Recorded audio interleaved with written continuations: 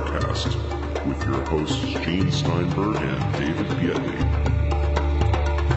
You know, for the longest time we've been hearing about the effects of disclosure. Well, if it were disclosed that UFOs are coming here from other planets, other dimensions, they're crypto-terrestrials, whatever they are, there's something else external to us or real, how would people react?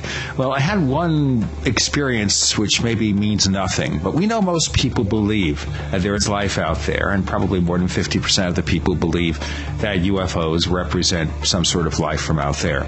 And the other day I was at this supermarket, and I was talking to a female clerk who would be maybe in her late 60s, grandmother type. And we started joking about a few things, and I got the impression from her that she's one of those hard as rock, hard as nails, pioneer, God-fearing women. You know, okay. Mm-hmm. Yeah, church-going person, right. Church-going person, believes in the Holy Spirit and everything. And I said, okay. And we were just talking about different things, and I just dropped this out of the blue. I said, well, if you heard that there were people living on other planets and they were coming here in spaceships, what would you think? She said, well, sure. Why not? I believe in that.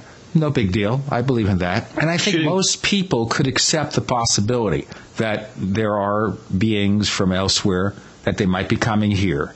Now, obviously, if there was some kind of major interaction, maybe it would be more disruptive. But I think the real problem is with the governments, with organized religion, with industries. That's where problems would occur. Yeah, at the organizational level. At the individual level, certainly, Gene, most people have to simply give up to the idea that there is other life out in the universe. I think that's brutally clear. Look up at the sky at night. How can you think anything else? I mean, to me, that would be the ultimate expression of human vanity. Now, whether or not that life is coming here, that is a reasonable thing to assume might have happened, may be happening. I think that anybody who understands the distances involved other star systems and, by definition, other planetary systems appreciates what a real undertaking that is, given our current understanding of technology. But getting back to the whole idea of disclosure, based on what I saw at the X conference, based on the discussions we have on the Paracast, Gene, I don't see any reason to believe that there will be any disclosure on the part of the government anytime soon, if ever. I just don't see any reason for it happening. And further, when we talk about the effects on society, I think it is really important to differentiate between how people would react based on whether or not creatures were coming, A, from another planet, B, from another dimensional source. I think that makes people very uncomfortable, just inherently. And then C, potentially coming, from the inside of our planet. I think that would make people incredibly uncomfortable. So I think we have to differentiate between the potential reaction based on sourcing. But aside from that, Gene, unfortunately, I think it's probably true to state that for most people, it wouldn't be something that would change their lives unless it had a direct impact on their day-to-day life. I'm thinking here not so much of the governments of the Earth voluntarily admitting that there are creatures from some other place. Mm-hmm. Now, they might be forced kicking and screaming in the sense of landings. Maybe not one landing, but enough that we would all see it happening, and they would have to come out with an answer, and it couldn't be swamp gas, it couldn't be a Project Mogul balloon. They'd be forced to say something more close to the truth. But this is fantasy. What makes you think that's going to happen? I don't see any indication that that's going to be the case, Gene. You look back at the Phoenix Lights episode, and forget the light stuff that was reported that we know as flares. Talking about the big, huge, monstrously large boomerang-shaped craft. A lot of people saw that thing. Does it matter? Did anything really happen out of that? It affected people's individual lives. Yes. But did it affect the public as a mass? No, it didn't. And I think this is a really important thing to realize about what we have experienced in terms of UFO sightings, even the sightings that happened to a large group of people. Well, I think about what happened to me in Caracas, Venezuela in '74. Again, whether people want to believe it or not, that's irrelevant. I was there. Hundreds of people around us were watching it. I'm guessing thousands of people in the city saw it. What ultimate effect did that have? I mean, it was in the front page of the newspapers the next day, Gene. So what? Ultimately, it didn't change anything to the extent where that event is not even in the UFO databases. It's not in the record books. So when we talk about a mass event, you're talking about, maybe a dozen ships landing in a dozen major cities? But there's a difference. In the 70s, we didn't have this instantaneous communication that we have now, with 24-hour cable news channels aching to fill those time slots with something. Even if it's stories about some foolish entertainer who doesn't know how to drive a car or take care of their kids. Who cares about that? But that's what fills the news, the cable news network. So now, if something happens somewhere, they'd have their trucks out there, they'd have their satellite pickups, they would be on the scene with the information. It wouldn't be so easy to keep it a secret as it could be in the 70s. Well, not unless the government told them not to be. Look, the reason they have on the useless entertainer stories is to keep us as a public distracted away from what is actual news, because of the fact that the media is by and large owned by large corporations that are the lobbyists controlling the scenes behind the scene. So when we talk about the media showing up there with camera crews and trucks, well, yeah, if their corporate overlords told them to. If the corporate overlords don't tell them to, they're not going to be there, Gene. It'll be individual people with their video cameras, with their cell phones. They'll be taking snapshots, and then what? They'll put them on the website where the people who are into this stuff will see them, and the mass media will ignore it because the mass media takes its marching orders from their corporate overlords. This is the stuff that Dolan laid out so clearly at his session at the X conference, and I think, people were I think a lot of people were paying attention, the smarter people in the audience. I think a lot of the doe-eyed believers were sort of glazing over at this because this didn't involve the Space Brothers trying to help us. And if I hear one more person talk about how, they're here to help us save ourselves, my God, people need to wake up and take responsibility for their own actions. Also, the thing that bothers me about the Space Brothers taking interest in us and wanting to help us, if they wanted to help us, would they contact some one-armed farmer in Sweden or Switzerland or somewhere? Don't even bring him up, for crying out loud. It doesn't matter. It doesn't matter. Would they contact some unknown person somewhere, some ordinary guy, some ordinary gal, or would they use their vast abilities to take action on a massive global scale? Hey, today we're going to talk about something totally different than UFOs, disclosure, and all that stuff, because we're going to go back through time and take a look at the Great Pyramid and the mysteries of the Great Pyramid. And joining us is our old friend, Dennis Balthaser, the truth seeker at Roswell. And coming up next, he'll give us some truths and information about the Great Pyramid on the Paracast. I have a feeling we're not in Kansas anymore. I think most of you know that I love radio, and so I decided to look for the ultimate receiver for AM reception, because I want outstanding AM reception, day and night, especially night where it gets difficult. So I've discovered that C. Crane's CC Radio Plus has earned the reputation of having the best AM reception, which is exactly what C. Crane intended when they designed this gem of a radio. Along with its legendary AM reception, it also has excellent FM reception, a weather band, TV audio, and the ability to run on batteries for, and listen to this, 250 hours. So whether you use it as your bedside radio in your kitchen or at work, the CC Radio Plus will give you the pleasure of clear AM reception. The radio is designed for the clarity of the human voice and the benefits of useful features like 5 memory buttons per band. They work just like memory buttons in your car, a sleep timer, an alarm clock so you can get up at the right time, and a weather alert that now works as an all-hazards alarm. You know what I want you to do? I want you to buy that radio, but also support this show by visiting techbroadcasting.com/ccrane. That's techbroadcasting.com/ccrane to order the CC Radio Plus for $164.95, and that includes free ground shipping and a free C. Crane catalog. Place your order today. Gene and I love to hear from our listeners. If you'd like to share your thoughts with us, send your messages to news@theparacast.com. That's news@theparacast.com. And don't forget to check out our website at theparacast.com, where you can download past episodes of the show for free and visit our dynamic discussion forums. Also, please patronize our sponsors. Tell them that you heard their ads on the Paracast. They'll appreciate it, and we will too.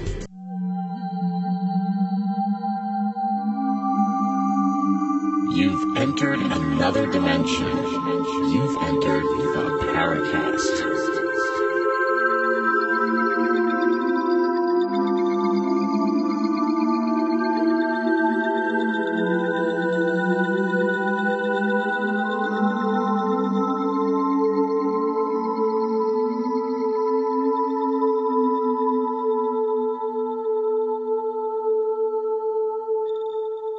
Dennis Balthaser, why are people still so interested in the Great Pyramid? What about it attracts scientific attention, the attention of the world after so many centuries and centuries? Well, I know in my case, I've been interested in the pyramids for many, many years because of the fascination of the pyramids themselves, the technology involved to build them, where they were built, how they were built, and the fact that they're the last of the 7 great wonders of the world still standing after all this time. And I guess my civil engineering background probably has a lot to do with that because, most of the stuff I've done for 33 years before I retired was pretty much based on theories that were proven and ways to do construction. And there's so much involved with these 3 pyramids in Giza that just doesn't fall into line with anything today because we still cannot build anything as accurate as the pyramids of Egypt. Well, looking at that now, what is there about the pyramids that seems so incredible based on our current engineering knowledge? Someone in your business looking at this, how would you imagine they could have built this back centuries and centuries ago? Well, I firmly believe they had help. I don't know from where, but I believe they had help. And what bothers me is the technology that they had to build them appears to have been lost for probably all of time. Where they're located, that much weight over a period of time, whether it be 2,000 or 50,000 years, the weight of those pyramids should have started to sink. And they had to know something about substructure and base materials in order for them things to be standing where they're at. The cutting of the stones themselves, within 50th of an inch, 2,000, 5,000, 6,000 years ago, what type of equipment was used for that? My last big job with the Texas Highway Department was a bridge over the Houston Ship Channel, 1,200-foot cable stay bridge, and when we got to the center of the bridge and put the last piece in, we were off by about 18 inches, so we cut that piece, put it in, and completed the bridge. The pyramids are off by half inch on each side. So you're talking technology, you're talking workmanship and accuracy that's just not unheard of. The Egyptologists talk about taking 20, 30,000 people to build the pyramid in 20, 30 years. And if you do the math on that with the number of blocks of stone that the pyramid has, they would have had a set of stone about every 90 seconds. And they couldn't have cut them that quick. They couldn't have shipped them down the Nile or up the Nile, transported them across to the location and set 400 feet in the air, not every 90 seconds. The problem I see is that tourism is big business, and it's going to be hard to convince the world that the Egyptian pyramids of Giza were not built by the Egyptians. But those guys that I work with on the advisory board really think that they were built prior to the Egyptian civilizations, which I'll mention in a minute. Dennis, have you done research into comparing the methodologies used in the construction of the Giza pyramids with some of the periods that we see in Central and North America? Yeah, and if you look at, there's probably 85 or 90 pyramids in Egypt and in Mexico and in the Far East. None of them compare to the technology of those 3 in Giza. And those are the only 3 I really concern myself with, is the 3 of Giza. The others are all poor replicas. And there's been a lot of theories that they built ramps and rolled the stones up on logs and things like that. There's stories that they put sand in the middle and built it up as they were going. I'm of the opinion that there may have been levitation involved either with sound or maybe even water was used in some way to set these stones to a height of 400-some feet. There's over 2.5 million blocks of stone, and some of these things weigh between 2 and 70 tons each. So it was a massive undertaking by someone to build these things. What do we know about the age of the pyramids with respect to the Sphinx structure? Yeah, there's been a lot of controversy about whether or not the Sphinx predated the pyramids by possibly thousands of years. Fill us in a little bit on that, please. I think the Sphinx and the three pyramids of Giza are connected age-wise, because we know for a fact that the Sphinx is much older than the Egyptian civilization, because in the first place it was covered with sand up to its neck until the 1800s, and then the body was discovered and uncovered, and there it was. But there's a lot of deterioration on the back of the Sphinx, on the body. That was not caused by wind and sand. That was caused by water. And there hasn't been that amount of water in that part of the world for at least 15,000 years, which predates the Egyptian civilization. A lot of people wonder what a ufologist, a guy like myself, is even doing on the advisory board of the Great Pyramids of Giza. Dr. John DeSalvo is the director of the association, and he organized some of the most prominent researchers in the world within the last 10 years or so to research the history of the pyramids and to study the effects that pyramids supposedly possess. I think currently there's about 30 board members, and they're from Canada, Ukraine, Italy, India, France, Malta, and the United States, comprised mostly of scientists, physicists, Egyptologists, and engineers, and then me as a ufologist. And I think the association has some like 5,000 members or something like that. And Stephen Mueller is one of our researchers, and he's researched a civilization known as Kemetians, Khemitian, which were well over 10,000 years old. And he had a book out called The Land of Osiris, where he talks about this Kemetian civilization. And he and others believe that this was some advanced prehistoric civilization where Egypt is today, in North Africa. Now, the question is, could the Kemetians have built the pyramids? And Mueller thinks that answer could be yes, as his research supports that of others that say that the pyramids were never intended for a tomb for a king, but as a machine to transform, generate, and transmit energy. This theory on the Kemetian civilization goes as far as stating that they may have had contact with star people, because it appears they had technology and tools that were superior to anything the Egyptians or any other civilization has possessed. And like I said before, the use of water and maybe even sound may someday prove to have been a factor in building these things in order to handle these gigantic rocks that are used to build them. Has there been any attempt to use scientific methods, Dennis, to carbon date the rock or the material that makes up the Sphinx, for example? I have heard of some carbon dating, but it didn't pan out for some reason. This Kemetian civilization was a black civilization that lived in North Africa, predominantly controlled by the females.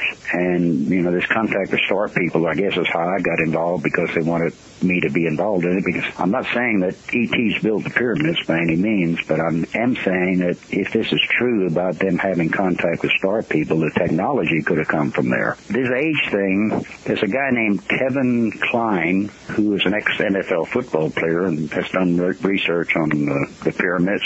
He has a DVD out called The Pillar of Enoch. In there, he talks that he found evidence on the Great Pyramid of saltwater deposits on the inside and outside of the Great Pyramid at a pretty good distance up the side of it. That would indicate tremendous amount of water had covered that land at some point. His theory is that it may even go back to the flood mentioned in the Bible, that if that's a true story, then this would make sense that there would be saltwater deposits on the pyramid. So age-wise, we're not buying what the Egyptologists say, that they're 2,000, 4,000 years old and were built for Khufu.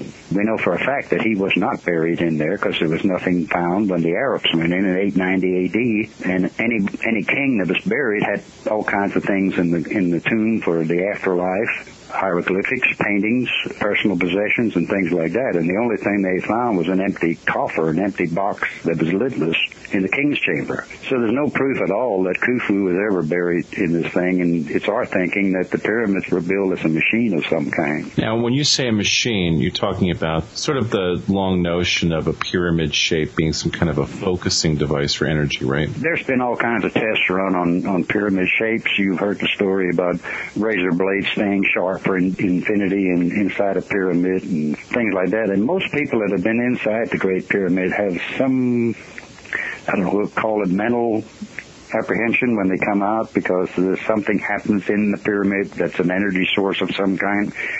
One of the researchers, Joe Parr, excuse me, he spent a couple of nights on top of the pyramids, I believe in 1997 and 1988, conducting electrical, magnetic, and radioactive measurements.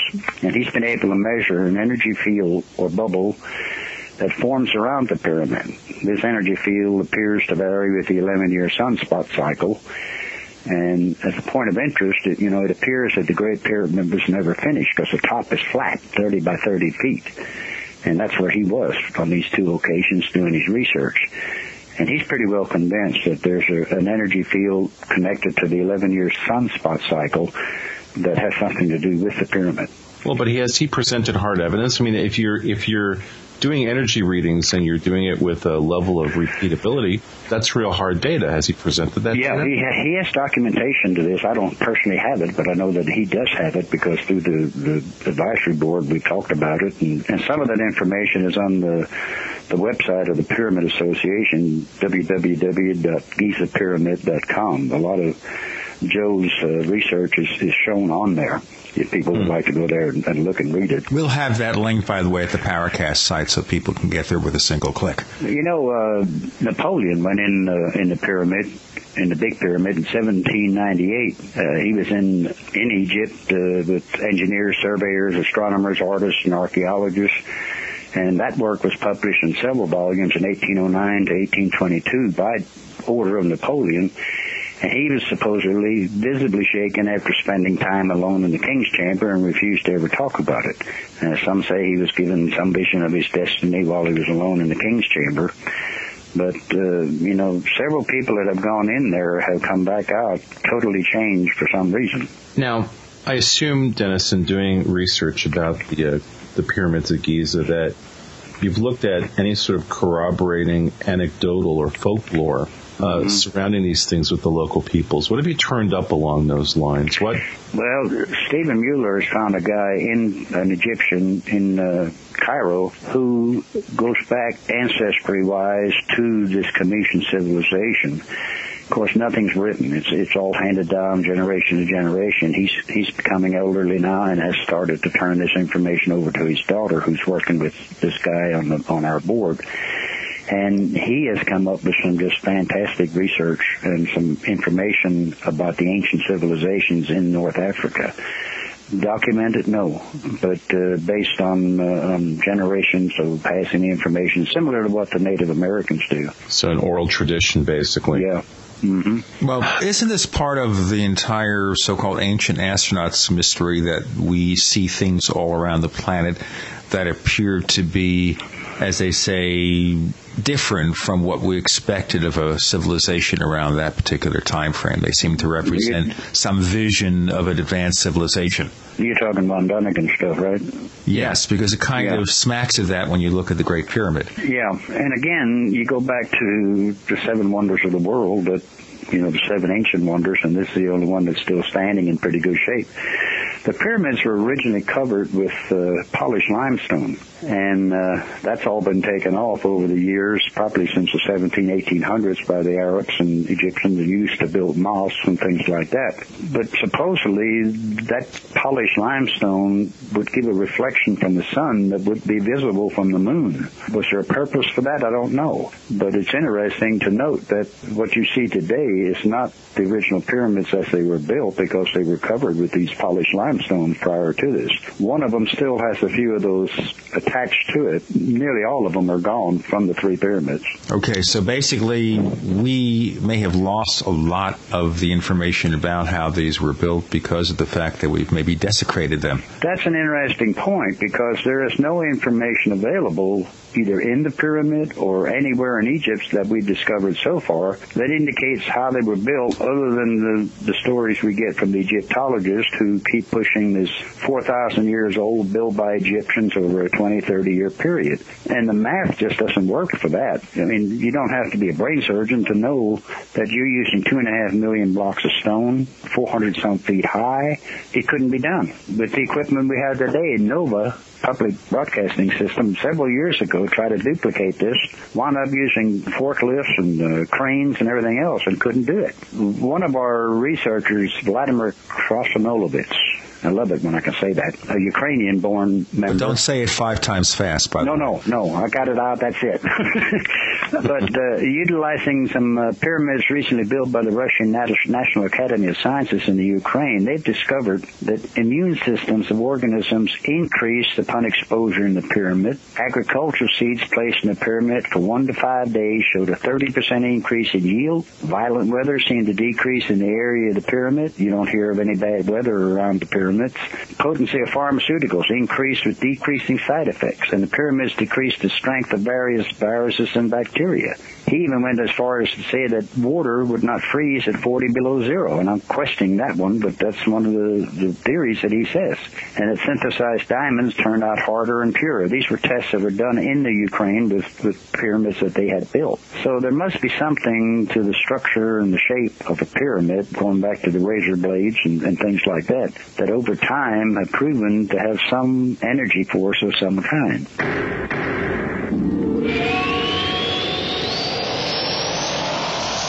If you're looking for a better way to present or collaborate during your conference calls, your solution is simple. Web conferencing with GoToMeeting. During your call, everyone logs on to GoToMeeting.com, and your computer screen shows up on their computer screens. It's like you're all in the same room. GoToMeeting is perfect for sales or product demos, training, or real-time collaboration. Plus, you're not charged per minute like other providers. You can meet as often as you want, for as long as you need. With GoToMeeting, you can meet with anyone, anywhere, without leaving your office.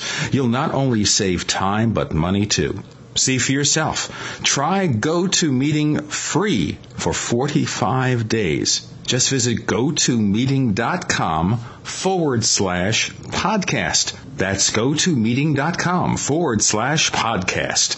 Try GoToMeeting today. You're in the Powercast with Gene Steinberg and David Biedney, and we have researcher Dennis Balthaser, not here to talk about the mysteries of Roswell, but the mysteries of the Great Pyramid of Giza. And what about pyramid power? You know, we hear a lot of talk about pyramid power, that people create tiny pyramids and they sit within those pyramids supposedly to get some kind of infusion of better health. Now, is that nonsense, or is there something about the pyramid that's really some mystical? You know, basically we don't know anything about the pyramids, and what we're finding is that many of the structures, many of the buildings in Egypt are sitting above other structures or other buildings that in time have been covered with sand, and the more digging that is done, the more things are being uncovered. You know, I don't know, it's kind of like Roswell, I think. In my lifetime, I may not know any of these answers, but it's fascinating research, and it's just something that I've been interested in all my life, really, and was fortunate enough to be included on the advisory board to try to do some of this. You know, Dennis, something I've said on the show before is that as I do more research into history and looking at the history of technology, it's become clear to me personally that I think there's a very high likelihood that the true history of this planet, and specifically the history of human technology on this planet, is for the most part not available to us. I really believe, I don't know, but I believe that what's really happened here, the real history of civilizations on this planet, is something that's for the most part lost. I mean, as we start to look into things like the fossil record, what we discover is that some vast majority of the fossils that have been found represent marine life. It turns out that there are not a ton of fossils of land-based life that exists because of the issues of decomposition and being subject to the elements. When you bring up and I want to tie it into what I'm about to ask you about, you bring up this idea that the pyramids were covered in limestone. Now, limestone is an interesting material. It's an interesting material that is based largely on the remains of microorganisms in the ocean. And what's really weird about limestone is that as we do research into things like ghost activity, structures that are made of limestone seem to have I won't say a tremendously larger number but seem to have a much higher incidence of things like ghostly sightings and sightings of apparitions compared to structures that are made of things like wood or concrete. Mm-hmm. In your research, what is it about limestone that was somehow useful or important in the construction of, and I imagine it was the outside surfaces of the pyramids, right? Yeah. The availability of it, I think, in Egypt, because the quarries were located several miles away from the site of the pyramids, and the quarries still contain some gigantic stones that were never completely cut and used.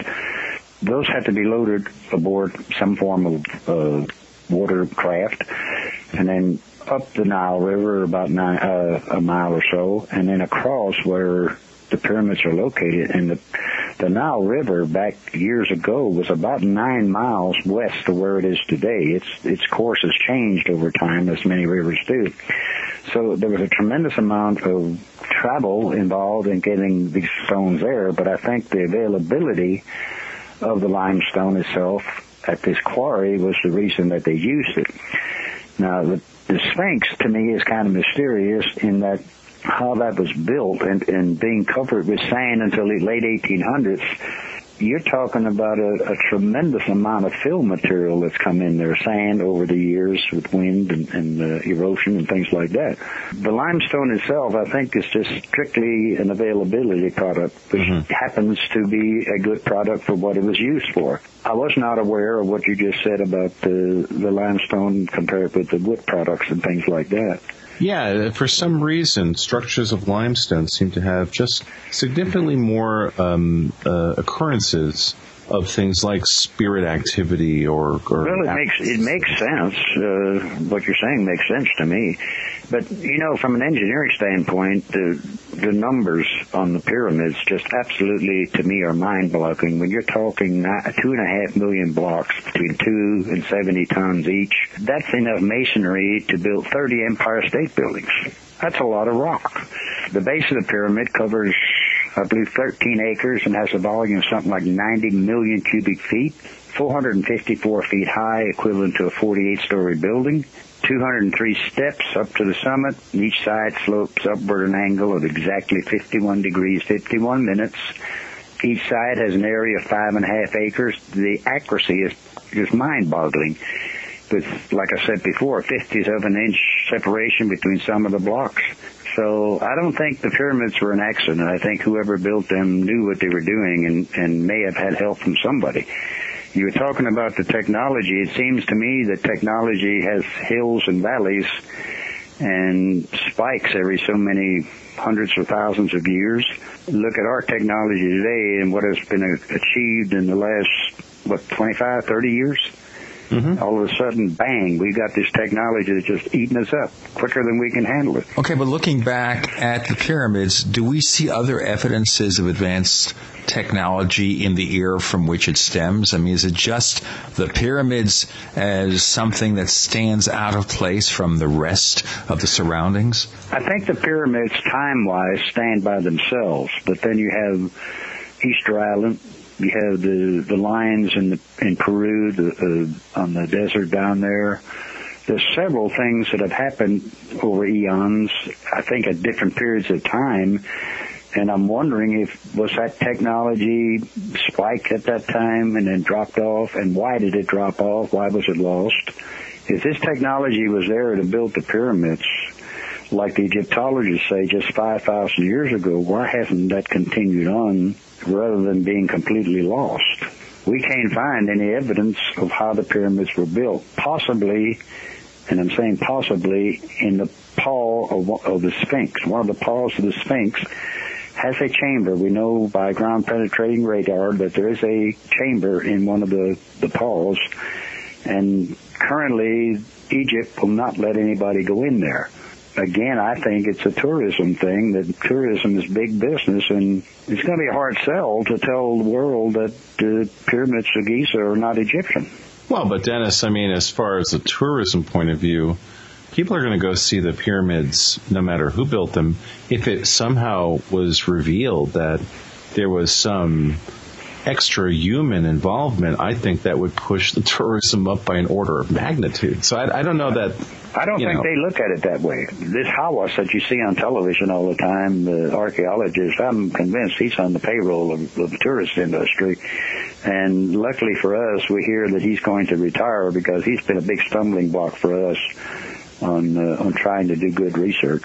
Well, the other thing about technology, and if we look at this idea that there was technology available then that's been lost, probably fair to say that in the history of technology, very often we see that it's small groups of people who come up with and control the ideas. You look at history and you see that if things had gone just a little bit differently for Nikola Tesla, that there's a good chance that nobody would have ever heard of him.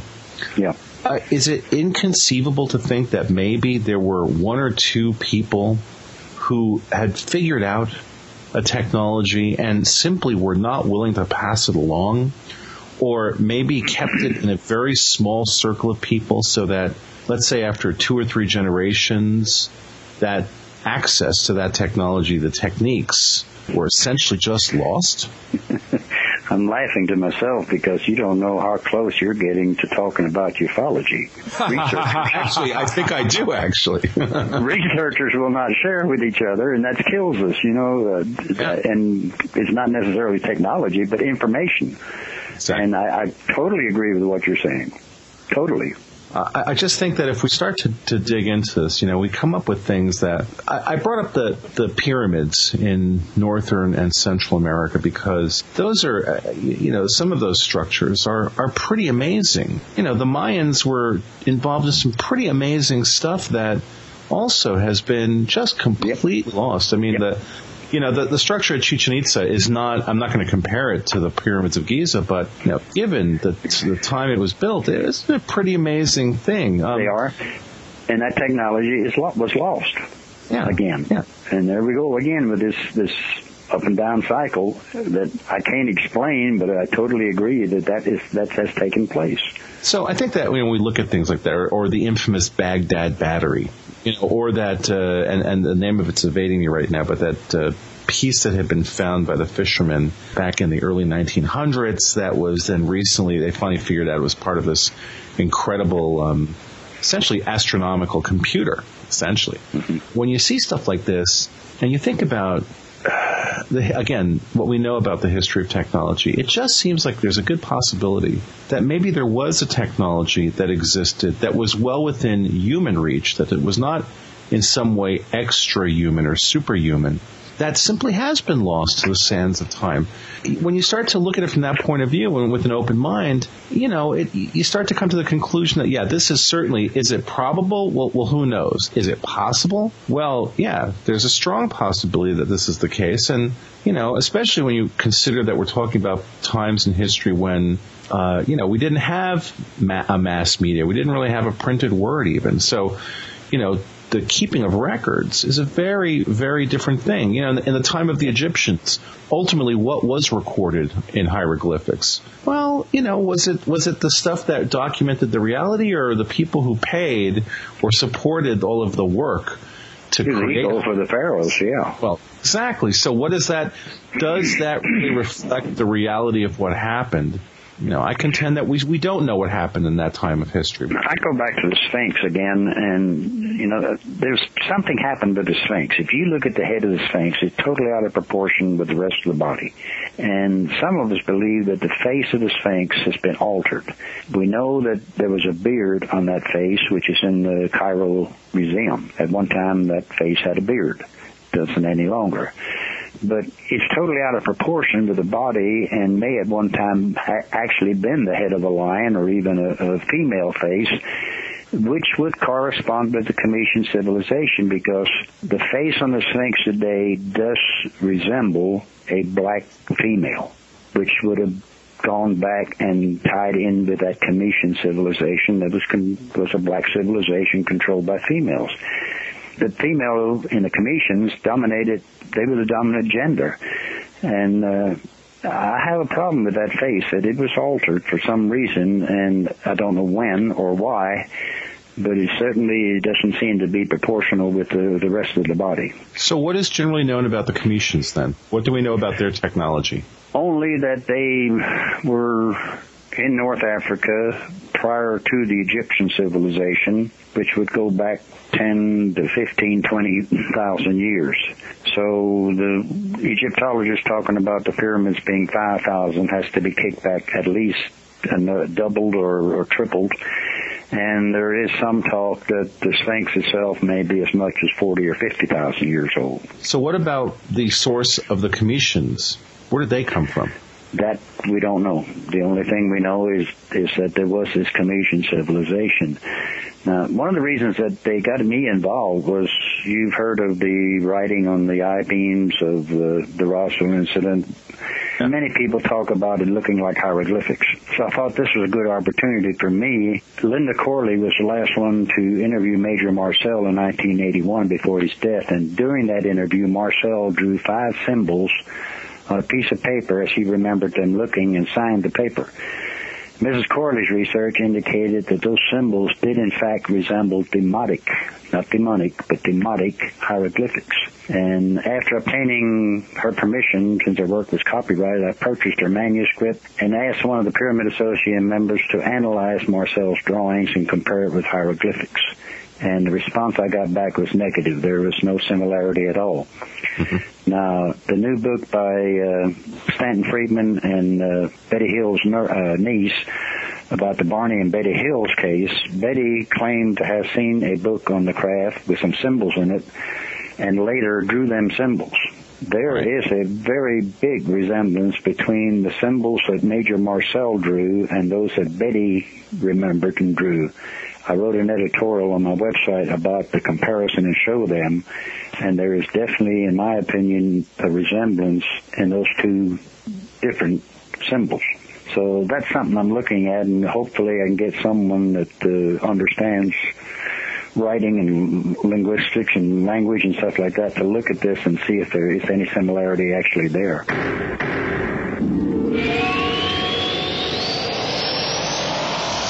Fate magazine provides true reports of the strange and unknown. Keep up with the latest on angels and miracles, psychic phenomena, ghosts, UFOs, life after death, and much, much more. To receive your free issue of Fate magazine, call now at 1-800-728-2730 or visit their website at www.fatemag.com. That's 1-800-728-2730 or www.fatemag.com. What are you waiting for? Your fate awaits.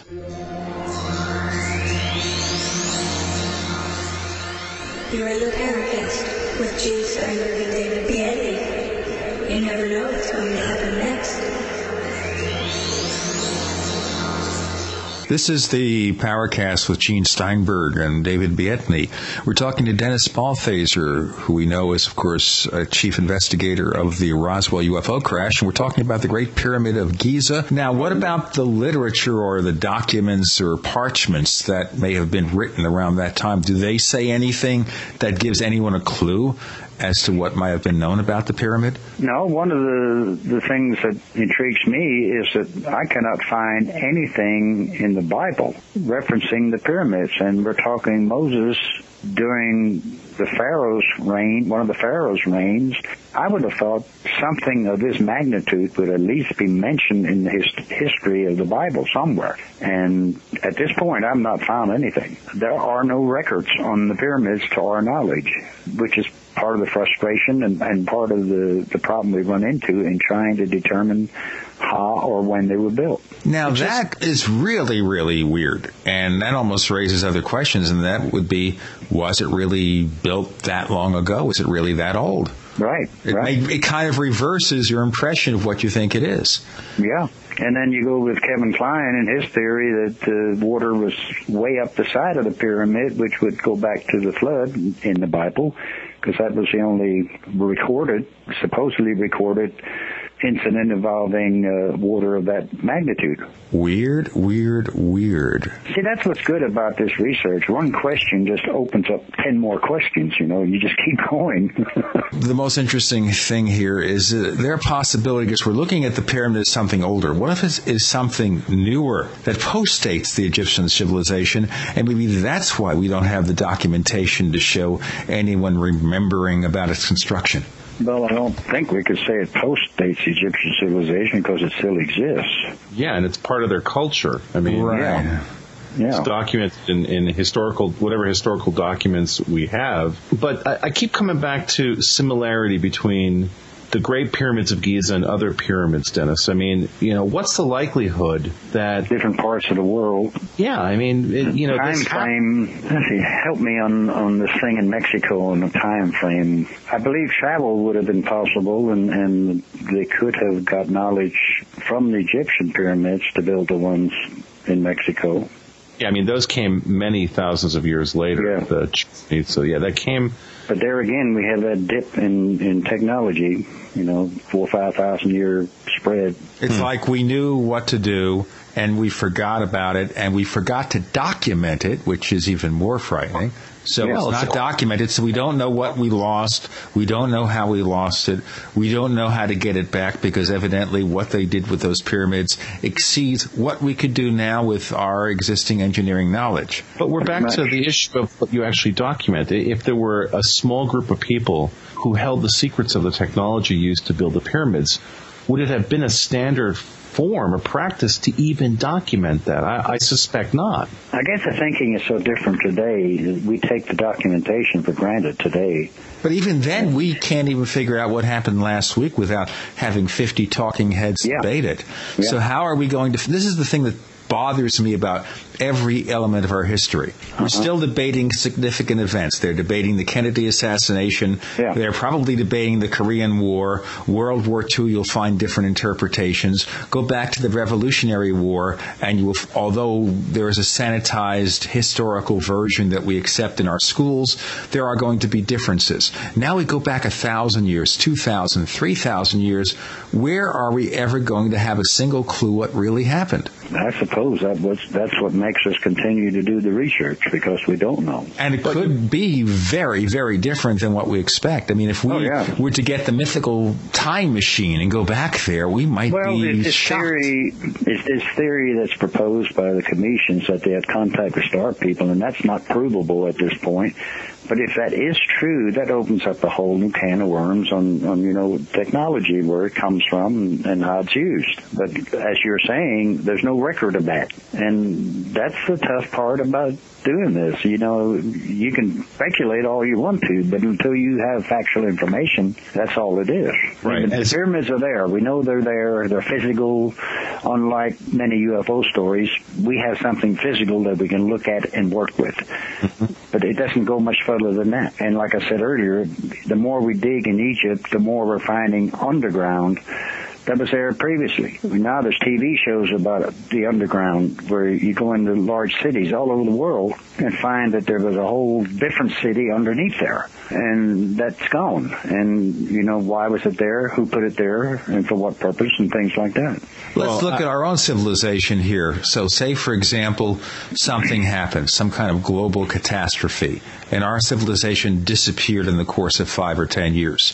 Now look at the planet Earth a few thousand years from now, because some humans survived. What would it be like? Would they build a new civilization? Would they have a record of our civilization? Would they know who we were, what we did to screw up? Probably not.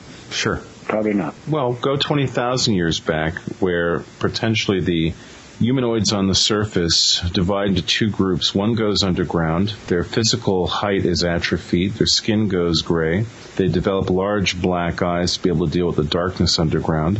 They learn how to tap into geothermal energy for their primary energy source. They realize that there's a good likelihood that humans on the surface of the planet are never going to get more than a couple of miles down. So they establish an entire technology and civilization that's maybe 100 miles down into the Earth's crust. The bottom line is that that almost sounds like the legends of the Deros and Tiros from Richard Shaver. It really does. Yeah, that may be an existing thing today. Well, that's my point. My point is that if you start to go into speculation can take you any number of places. Yeah. If we look at the pyramids and we realize that there's a good possibility that there was a technology that did exist that we've simply forgotten about because it was in the hands of one or two or three people or a small group that kept it very close to their chests. And maybe there were similar types of technology for other purposes that we've lost track of. I think that's entirely conceivable, and especially because we're talking about a period in history before the printed page, before the extensive types of documentation that we've created about our own society, which, by the way, what people often don't realize about the digital world is that with the proliferation of different formats for data and the continued development of extensions of formats, at this point, a lot of the computer history of the 1960s and 70s is no longer available to us. The data formats that were used, the tape formats that were used to store data, it's getting to the point where we don't have the same tape drives and the same types of computers that could actually access and use that data. We see this problem in terms of what's going on with all of the history of digital technology that's locked up on floppy disks, where the mechanisms to read those disks are going by the wayside. Right. Worse, floppy disks are notoriously fragile. Sure, but even if you can read them, at this point, just trying to get the data off and do something with it, the file formats look, JPEG is probably going to be around for a long time. The standard ASCII text file is going to probably be around for a long time, but not necessarily. These things change over time. And so now when you extrapolate thousands of years, I think it's amazing that we can know anything about those periods of history. And Dennis, as far as the Bible not having any indication of the source of the pyramids or not even mentioning them, I'm one of those people that thinks the Bible is maybe less historical than a lot of people think it is. That's a possibility. Yeah, the frustration I have with this research is something that's self-inflicted because years ago I decided to get out of the box and not just accept what I was told. And being out of that box creates this problem for me of not being able to verify a lot of the information that I hear. And 90% of what is available is not verified, and this research is worthless without verification and confirmation of the material, of the document. So it's a self-inflicted thing I've got myself into, but I enjoy it, and I think it's important to pursue it. Whatever the results will be, maybe I won't know them in my lifetime, probably won't, but hopefully I've started something that can be continued with other researchers down the road if we can get younger people involved. Well, let's look at this right now. We have this mystery of the Great Pyramid, and we have a lot of theories about it. We certainly have theories about how it might have been constructed. We have the orthodox scientific theory, of course, with 30,000 people doing lots of hard labor with whips and chains or whatever, which you see in the movies, of course. We have other versions using some kind of advanced machinery that was in vogue thousands of years ago. But where do we go from here? Now, we have only a few minutes left with the show, but certainly there's a lot that remains to be known about the pyramids. So what's our next direction in trying to find some answers? Using the scientists that are available to the board, use their knowledge and abilities, and I think try to find more of these people like this guy I mentioned earlier who have this information generation after generation. That needs to be documented. And we're finally starting to do that. What he's telling us, we're documenting and trying to verify. And that's how we discovered that the pyramids were covered with these polished limestone blocks. That was something I didn't know anything about. I thought what you see is what was there, when in fact, that's not at all what they looked like when they were built. So those type things, I think, will help us to move forward. But it's going to be a hard sell. It really is. Now, Dennis, lately we've been getting slammed by some of our listeners for bringing up the issues of personalities on our show. But I have to bring something up. And you may not like this, but I'm going to bring it up anyway. Because I'm looking at the website for the Great Pyramid of Giza Research Association. Mm-hmm. There are some very interesting names on here. There are also some questionable names. And I wonder, again, this is the problem of legitimacy is an ongoing issue. It, of course, drives us all crazy.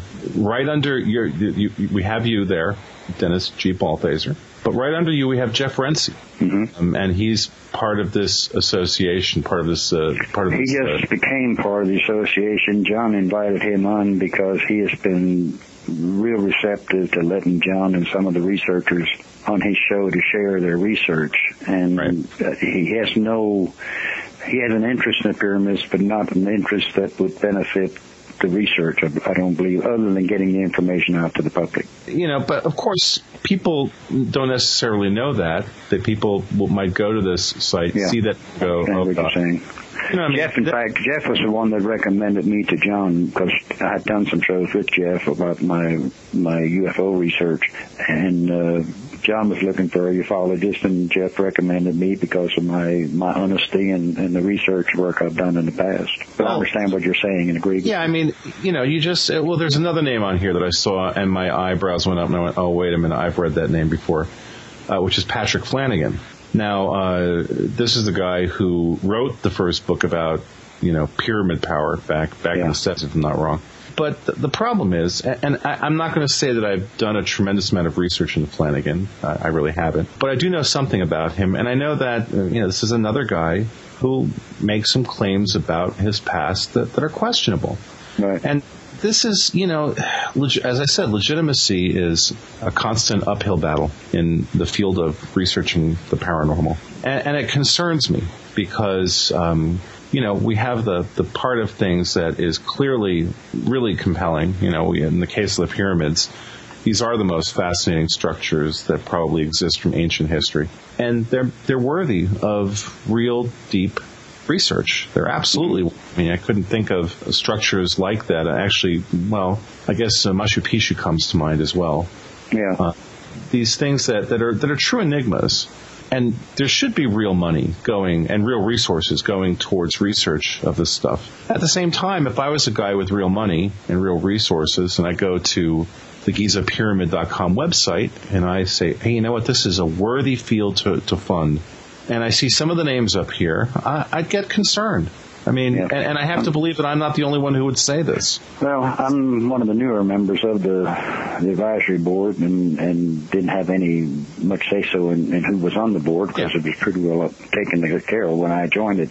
But I agree with what you're saying, and it's just like whether it's Roswell or whether it's the pyramids, your first impression of what you see when you go to that website is going to be a lasting impression. If you see names on there that you think should not be there, you're gonna throw a red flag up and question it, and I think you have that right to do that. Yeah. Is that just the nature of the paranormal field, Dennis? Is that? I think so, because we have it in ufology. Names. Right now we're trying to put together a group for the Aztec Symposium, and the library came up with some names that were totally, totally unacceptable because they're skeptics, they're debunkers, and they've been there before. And the Library Association caught hell over it because they're so far out that they're not even, close to being researchers, and we had to go through that period. I went through that a couple of weeks ago with Scott and some of the people dealing with Aztec, and you have that with Roswell. This past symposium, we had some crackpots here, what I call woo-woos. Some of the people like that, but from a serious standpoint, it doesn't benefit you at all. That was exactly my experience attending the expo. You need debunkers, you need critics, you need skeptics, but there's a line in there too on what type they are. Well, sure. I have a problem with debunkers because to me they're as bad as the believers. They're taking a position defending it. I think all of us need to be skeptical. And so I get a little worried when I hear the term skeptic thrown around. I think skepticism, healthy skepticism, rational skepticism, is really very much desirable. It's a good thing. Yeah, keeps the others honest. Well, exactly. But, having attended the X conference, for every Richard Dolan, there was a Stephen Greer.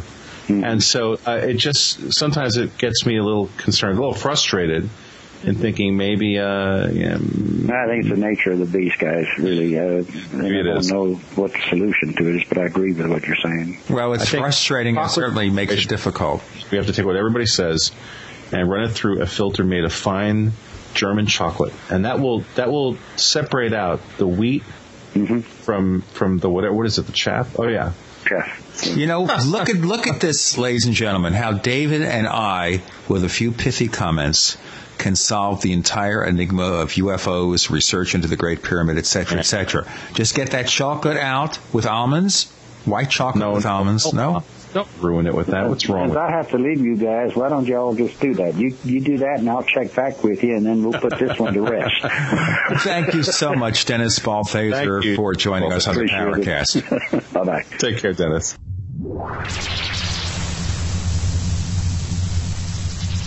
We want to hear from you. If you have a comment or question about the Powercast, send it to news@theparacast.com. That's news@theparacast.com. And don't forget to visit our forums where you can talk to fellow listeners and Gene and Data. Just go to theparacast.com and click on the forum links. That's the forum links at theparacast.com.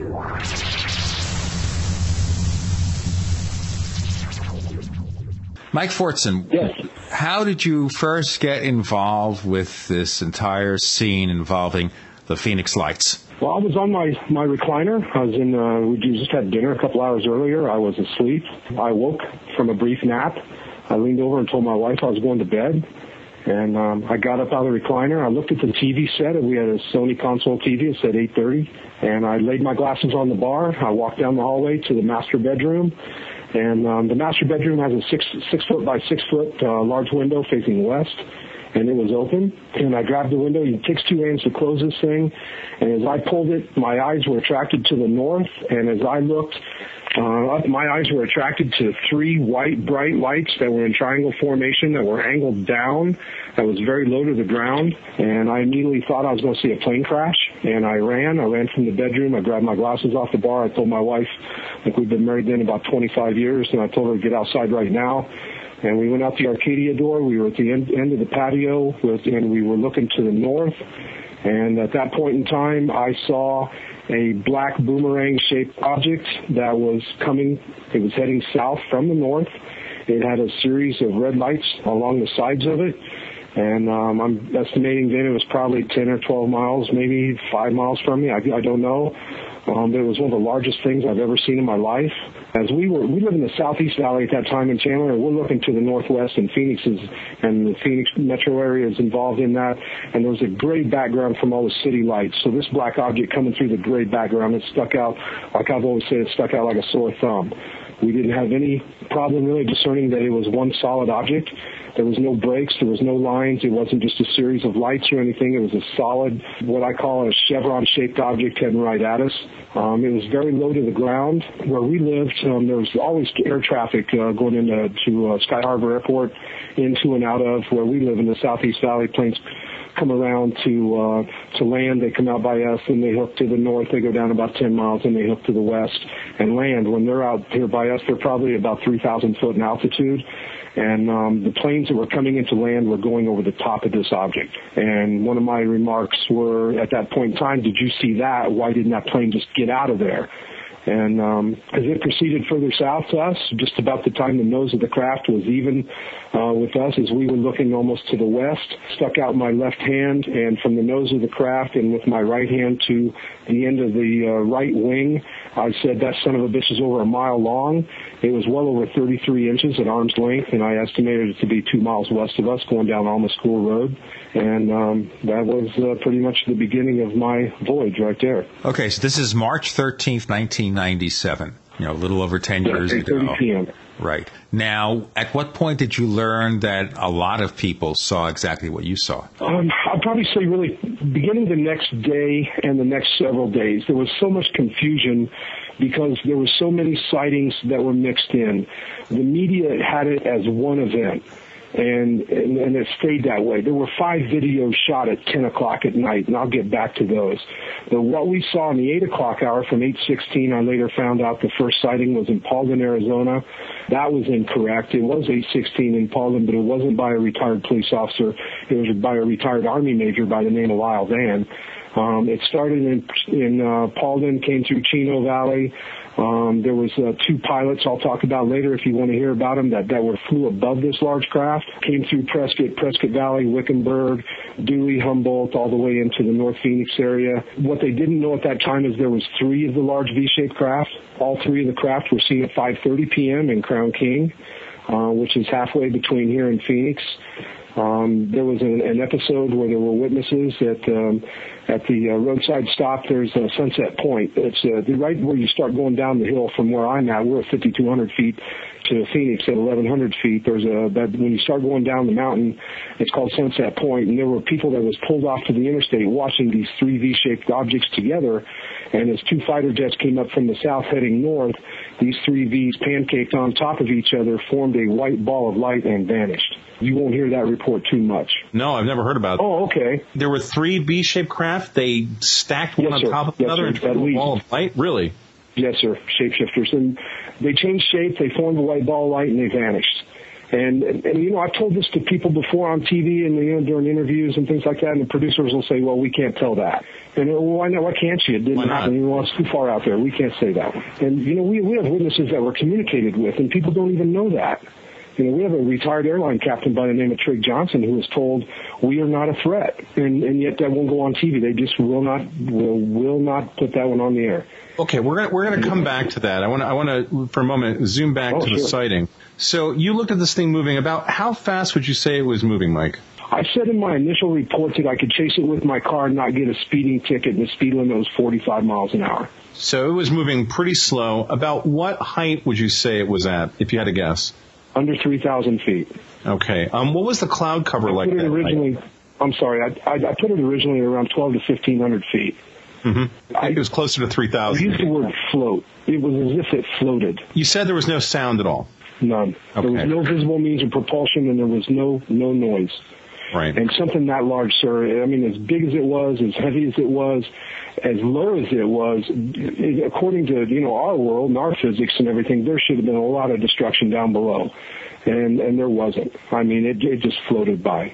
Did you feel outside? If you weren't looking up or you weren't looking in that direction, you would not have. You wouldn't have even known. Yeah. No. Did you feel any sensation on your skin? Any kind of electrostatic sensation? Were the hairs standing up in any way on your arms? No, sir. But every time I talk about it, including right now, I get goosebumps. I don't. At that point in time, we felt peace. We felt friendly. We didn't feel like running and hiding. We didn't feel we were being invaded. We didn't feel there was death and destruction on its way. There was a benevolence there. It was warm and fuzzy. I want to know the truth. It was very peaceful. We didn't feel threatened by no means. I've talked to hundreds of witnesses, and everybody will tell you the same thing. It was very friendly. It was very warm, benevolence. It was a warm and fuzzy feeling. It was a great sighting. Well, but now can you explain that a little bit, though, Mike? When you say that, the reason I'm asking this is that to our way of thinking, and I think to most people's way of thinking, if you see something like that, that's clearly not in the realm of normal experience, fear would be the first normal reaction. Now, you're saying you never felt fear. You're saying you felt something else. No, sir. Almost all the witnesses I thought. The only ones that really, they were scared because the movie ID4 was just out. And little kids, Tim Lee's kids, the very first, who said that they could throw a tennis ball and hit it, thought that they were a little scared. But there was no adults that I've ever talked to, and I'm talking in the hundreds, that felt that they felt fear. It was just not there. I agree with you that, all the Hollywood movies we see and the books we read and things like that, death and destruction and all the things that come with that it didn't happen. It passed in front of us. There was no fear. And I've been with my wife since high school. That's one thing we just did not discuss. It was very friendly. Well, Independence Day had come out the previous July, just as a matter of perspective. Okay, so it became, very big hit during that summer and that fall. And I guess by the time you had your sighting, it was available on DVD. It was available on TV, on home box office or Showtime or one of those things. So it had been seen quite a few times. Well, I'm also, I'm not thinking about movie stuff, Gene and Mike. I mean, I'm thinking about my own experiences seeing these things. And, Mike, the thing about it, when you see something that big, I've talked about this on the show before. There is this moment that there is this disconnect between your eyes and your brain. Your eyes are seeing something that your brain has no reference for. And your eyes are basically telling your brain, look at this, look what I'm seeing, and your brain's going, no way. Because the brain simply has no reference. The brain, at least in a sighting that I had that involved a very massive object, there was this it's hard to describe the sensation when someone's never had it, where the thing I've been able to most closely sort of compare it to is the thing that happened on September 11th, when people are watching TV, watching these planes hitting these towers, and there's this complete disbelief. It's like, I can't be seeing this. And I'm just kind of curious to know whether or not that was in any way reminiscent of when you first looked up and saw this. I know, at one level there's kind of an excitement because that there's something highly unusual going on. I'm just wondering if at another level there wasn't a sense of, maybe I won't call it fear, let's call it apprehension. This, again, the sense of disconnection between my eyes are seeing this thing and your brain's saying, I have no reference point. Because like you pointed out, Mike, you probably never saw anything this big at all. I mean, there's no craft that we have that's a mile long. You won't even find the biggest cruise ship's it's a fifth of that size. And a lot of early witnesses, when they were describing what they seen, they were using soccer fields, baseball fields, football fields, aircraft carriers, multiple aircraft carriers in length. You're right about what your eyes and your brain see, and nobody's ever seen anything like this. But try to describe it in words. We don't even have words in our English language for anything this big. Yeah. I used the word profoundly massive. Yeah. That's about as big as I could get. Yeah. And we just don't have any ways of describing this. We didn't get really excited. We stayed really calm during the sighting, and it was kind of strange because, we didn't yell for a neighbor. We didn't leave. We didn't move our feet. We didn't run to get a camera. I mean, we didn't move. I actually remember telling myself not to blink. Yeah, you don't want to miss it. Actually, I totally relate to that. Any observation time, you don't want to miss any. Exactly. And the notion of running to get a camera, you're kind of thinking by the time I get back, it might not be here. Well, yeah, but let me ask you a question. Where's it at? Does it have fresh film in it? Are you going to be recording over your wedding ceremony? And are the batteries fresh? And back in 1997, we didn't have camera phones. We didn't have the electronics we have today. You're lucky to get a zero lux camera. Now, there were 6 videos taken that night, 5 at 10 o'clock and 1 at 8:30. The one at 8:30 was taken by a fairly old camera, and it was not a zero lux camera, and it was very grainy, but I do have a copy of it. And Terry Proctor took it. But yeah, it was.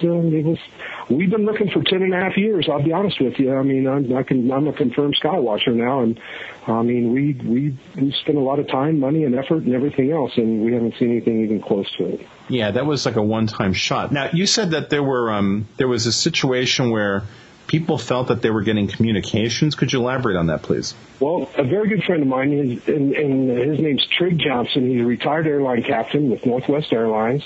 He lives in Cave Creek, which is north of Phoenix. His sighting was about 20 after 10, way up in north end of town in North Phoenix, and his report is available on Frank's website. But he saw a series of lights heading at him, and he thought they were helicopters or cargo planes or something, but there was no noise. He went in great detail of this as it approached him, and he was looking up. There was no noise. He said the object had an inside area of over a square mile. It made absolutely no noise whatsoever. He called it an interstellar craft, and as this passed over his head, he was told, I guess we could use the word telepathically, is how he was communicated with, but he was told, we are not a threat. Interesting. And that's one of 2 communications that was made that night.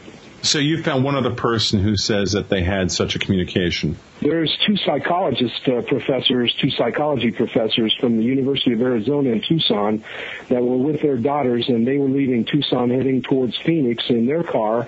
They were heading up the Interstate 10 at about 75 miles an hour. They saw a row of lights heading towards them, and as it approached their car, and they were going about 75 miles an hour, she was told, "Do not stop. This does not concern you. Keep on driving." And that was part of her 5-page report. That's the only two that I'm aware of. Well, that's very curious. We have this earlier sighting involving the very large V-shaped craft. Let's go back for a moment to the end of the sighting for you. So you and your wife watched this, and what happened? How did this sighting end? Did you just watch it fly off into the distance? No, sir. It stayed at the same altitude. It stayed at the same speed. It came from north to south, and once it got past, I would say, directly in front of us at the west, and it was heading to the southwest, it just blended in with the black background. It was 8:30 at night, and on March 13th, it gets dark early. It just faded off. It did not just shoot off or take off. It kept the same speed, same altitude the entire time, and then it just went out of sight. While you were outside watching this, you didn't hear anybody else yelling, "Hey, look at that," or you didn't hear any other confirmation from people on the ground that there were other people in the neighborhood seeing it? No, sir. We were in a neighborhood, a brand new neighborhood called the Springs, which is called cookie cutter homes and a lot of families and so forth. Yeah. And no, sir, there was nobody else that I know of.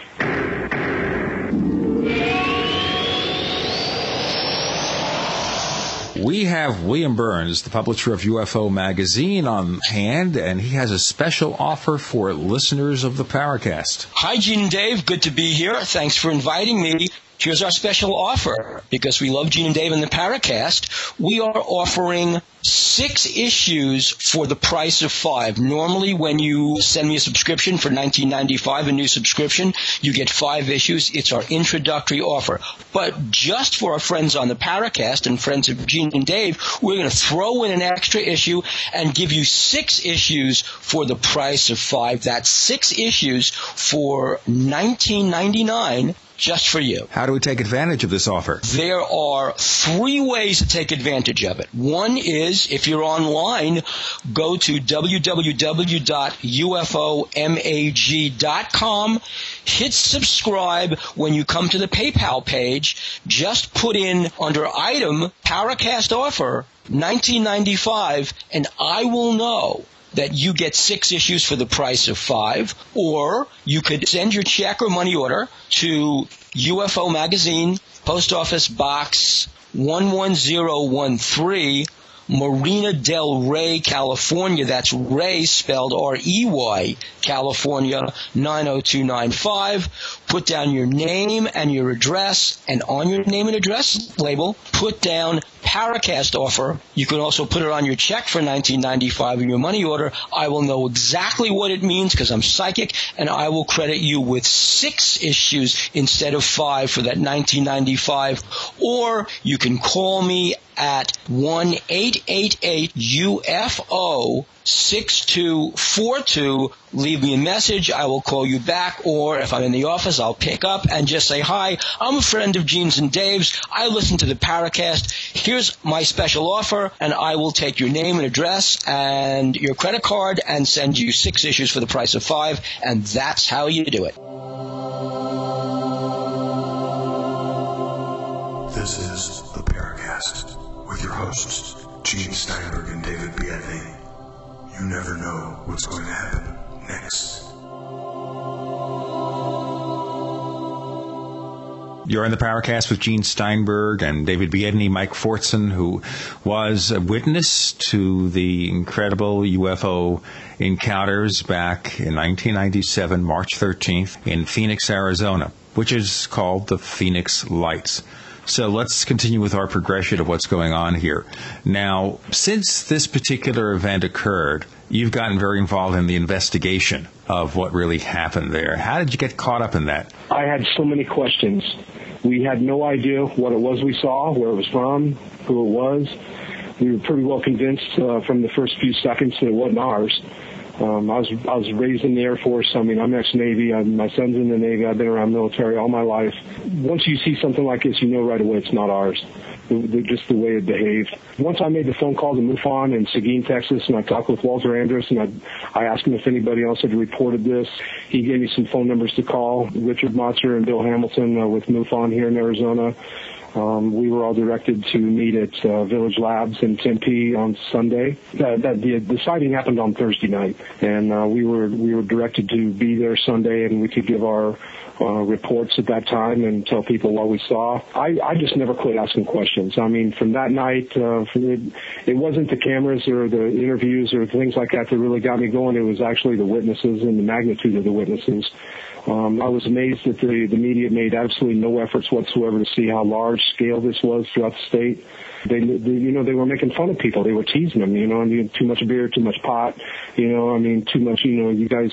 They even had people call in who were debunkers, and they said, this is why people shouldn't look up. It was a frustrating thing. There were lots and lots of people that saw this in the 8 o'clock hour. I would put it as high as tens of thousands in the 8 o'clock hour. Well, certainly Governor Simonton didn't help because he came on there and he made fun of this thing, although he later claims he saw it himself and believed it. Yes, sir. And I think he had to do that. I think he was forced to do that. He was being investigated, and he had his trial going on at that time. I really feel he was pulled into a judge's chambers, and he was talked to, and I really do. And I just think he was told to do that.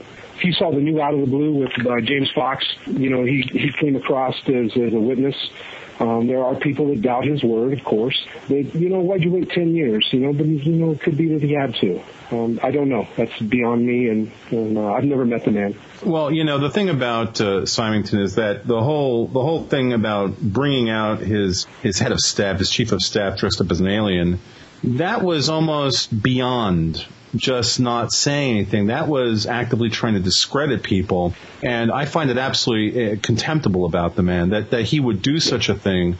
After he then and we've had James Fox on, fantastic guest, Out of the Blue, excellent documentary. But when I saw that, I know my reaction was when I saw that footage of Symington saying, oh yeah, I saw it, I just wanted to smack him in the face, because that's something that, at the time, he basically he helped kill that story. And I think it's important, Mike, that you pointed out that there were really two separate stories that night. There was the large boomerang or V-shaped craft, which I wasn't aware of the fact that, or the notion that there were multiple versions of that craft cited. Certainly, we've not heard before about 3 of these things and merging together. That's absolutely fascinating, and I want to know more about that. But then you have the event later on with the flares that in looking at the progression of events that night, it seems to me like that flare event, and I'm pretty convinced at this point that was not a UFO, that those were indeed flares, would indicate that there was some level of military diversion or distraction. Have you found that to be the case? You hit it right on the head. You used the word diversion. That's exactly what it was, in my opinion, and I've written about that so many times. There was only a few people that got to see this at 10 o'clock, the flare drop. I mean, that's all you see when you hear about the interviews of Phoenix Lights witnesses and so forth. Since there was no videos in the 8 o'clock hour from 8:16 to 8:45 when all the action was going on, is all they have is those 5 videos that were taken right at 10 o'clock. Now, originally they called it between 9:45 and 11 o'clock, and then they narrowed it down to 10 o'clock videos. Those were all shot by people who lived on mountainside homes, and I agree with Dr. McAbee that those flares had to have been ignited at 16,000 foot in order to be seen by the hilltop homes or the mountainside homes in Phoenix. Just due to the mountains that's in the way and the curvature of the earth. It was a diversion. It was the perfect diversion, because every time you talk to a witness of the Phoenix Lights, they show those videos in the background. And you brought up Dr. Bruce McAbee, who is a friend of the show, and who I personally feel is one of the leading lights in serious UFO research. So when Dr. McAbee says scientist. Yes. He's a true scientist, an optical physicist. Yeah, he's absolutely, for my money, he's one of the few unimpeachable characters in this field. And when he proclaims these to most likely be flares, I'm gonna put my money with Dr. McAbee. I think that when he says that has to be taken very seriously, and that would indicate then that there was some kind of a cover-up or a distraction about the earlier event. Now, that being the case, let's put that forward as a theory for a moment. Did you find that any of the people who came forward to talk about seeing the large dark craft at 8:30, were any of these people approached by government or military and told to not talk about it? No, not that I'm aware of. Now, there's another case here. Max Saracen and his wife, they were in the East Valley, and here's one you probably haven't heard of either, was the Triangle. There was a 2-mile-wide black triangle that came in from the east. Max Saracen is a real estate developer. His properties was approximately 2 miles in length, and in his interview he said that it took up the entire properties in the tail end of the Black Triangle, came in low and slow, is heading west, came in from the east. His wife said she could see various levels in the back of the craft, and there was lights in the background, and she could see beings moving. How do you see beings moving from that distance? I'm not clear on. Just a couple hundred feet up in the air. It came through just a treetop level. And Bill Hamilton has actually a sketch that they drew that he had for his book. That there were portals, there were lights in the back, and she could see movement. And she said she saw beings moving. I didn't give her a polygraph by no means, but I believe the triangle story. There was a lot of activity from 8:16 to 8:45, and it was not just one V-shaped series of lights. That's what they want you to believe, but that is not what happened. Well, of course, they came out with the explanation it was all a bunch of flares. That is the public explanation at the time. So looking at what you're talking about with triangles and boomerangs and everything, clearly they're on another planet, figuratively speaking, of course.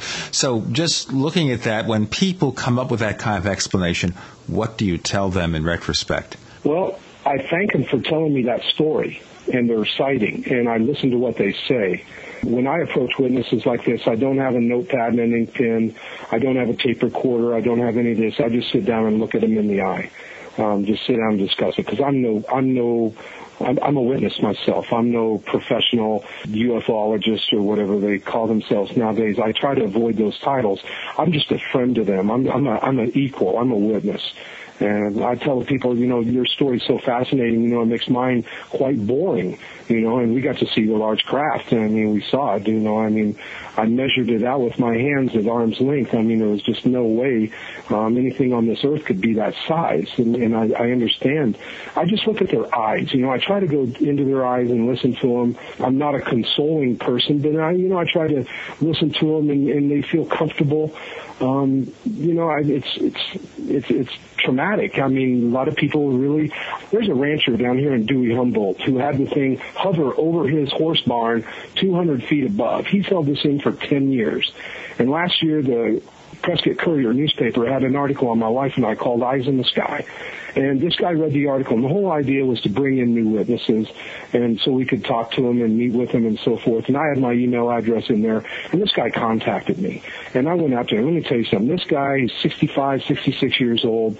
He's an old cowboy rancher. He's not going to tell these stories to his buds or anything, and he just sat here and told me he saw this thing.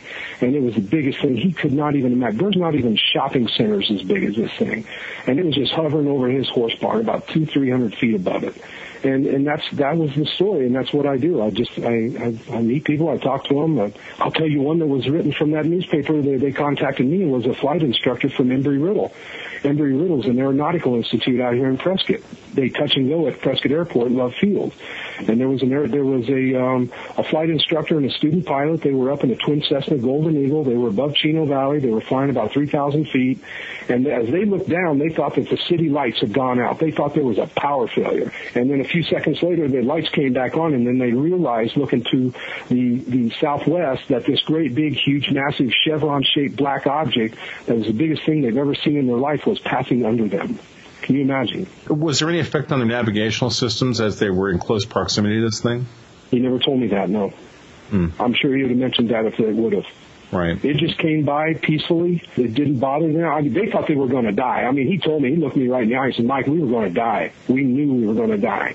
And it didn't. It just peacefully passed under them, and it was heading south towards Phoenix. About the surface of this thing, the way you were looking at it, it was basically a matte black. You didn't see any reflectivity on this. You didn't see the lights reflecting off of it at all. There were amber orbs along the side, and as I remember, one at the nose and three along the side. And as it was coming at me, it was almost like a black line coming at me. But once it started passing in front of us, all I could see was the left wing of the craft. And along the left wing were a series of amber orbs. And that's it. There was no, I couldn't really, I can't say it was too far away because the nose of the craft was probably 2 miles west of me, but the tail end of the left wing, as it was probably a quarter of a mile from me. And it was just black. It was gunmetal black. I mean, I didn't see reflection. I didn't see plates. I didn't see windows. No, I've never seen anything like it. It was. These lights that you're describing, were they consistent in their brightness, or did they pulse or oscillate in any way? They were consistent, always. They were consistent. They didn't change in brightness at all. There's a theory that there were people that saw white lights and there were people that saw the amber orbs. And there's a theory that the orbs had the ability to detach. And if they detached the craft, I mean, there was the truck driver, Bill Greiner, I mean, there's a lot of people that saw the independent orbs. And yet when the orbs were independent along the side of the craft, they said the lights were white. But the orbs were, if that's true, the orbs were attached at that time as it passed in front of us on that particular object. Now, there's one witness by the name of Scott Montgomery. He was videotaping fighter jets chasing these orbs. And this kid was so excited. They won't show you the video because the video is all over the place. I mean, it was handheld camera. He was going from the orbs to the jets to the orbs to the jets and back and forth, and he was screaming. But just listening to what he was saying was worth the value of the tape. But the so-called investigators, they didn't really take value in that. But there were fighter jets involved in this 3 different times that I know of. And what happened to these jets? Did they get close to the thing and then fly away from it? I mean, what supposedly happened to these jets? They get close to it, the orbs just shoot away. I mean, they just shoot away. Or they just completely vanish. Now, the 530 in Crown King I was telling you about, where the 3 objects pancaked on top of each other formed a white ball of light, and that white ball of light just vanished. And that kind of leads me to believe that it's possible that maybe this technology is not interplanetary, but it's more interdimensional. And they have the ability to change shape, and they have the ability to appear and disappear. That raises a bigger issue that we discussed on the show, by the way.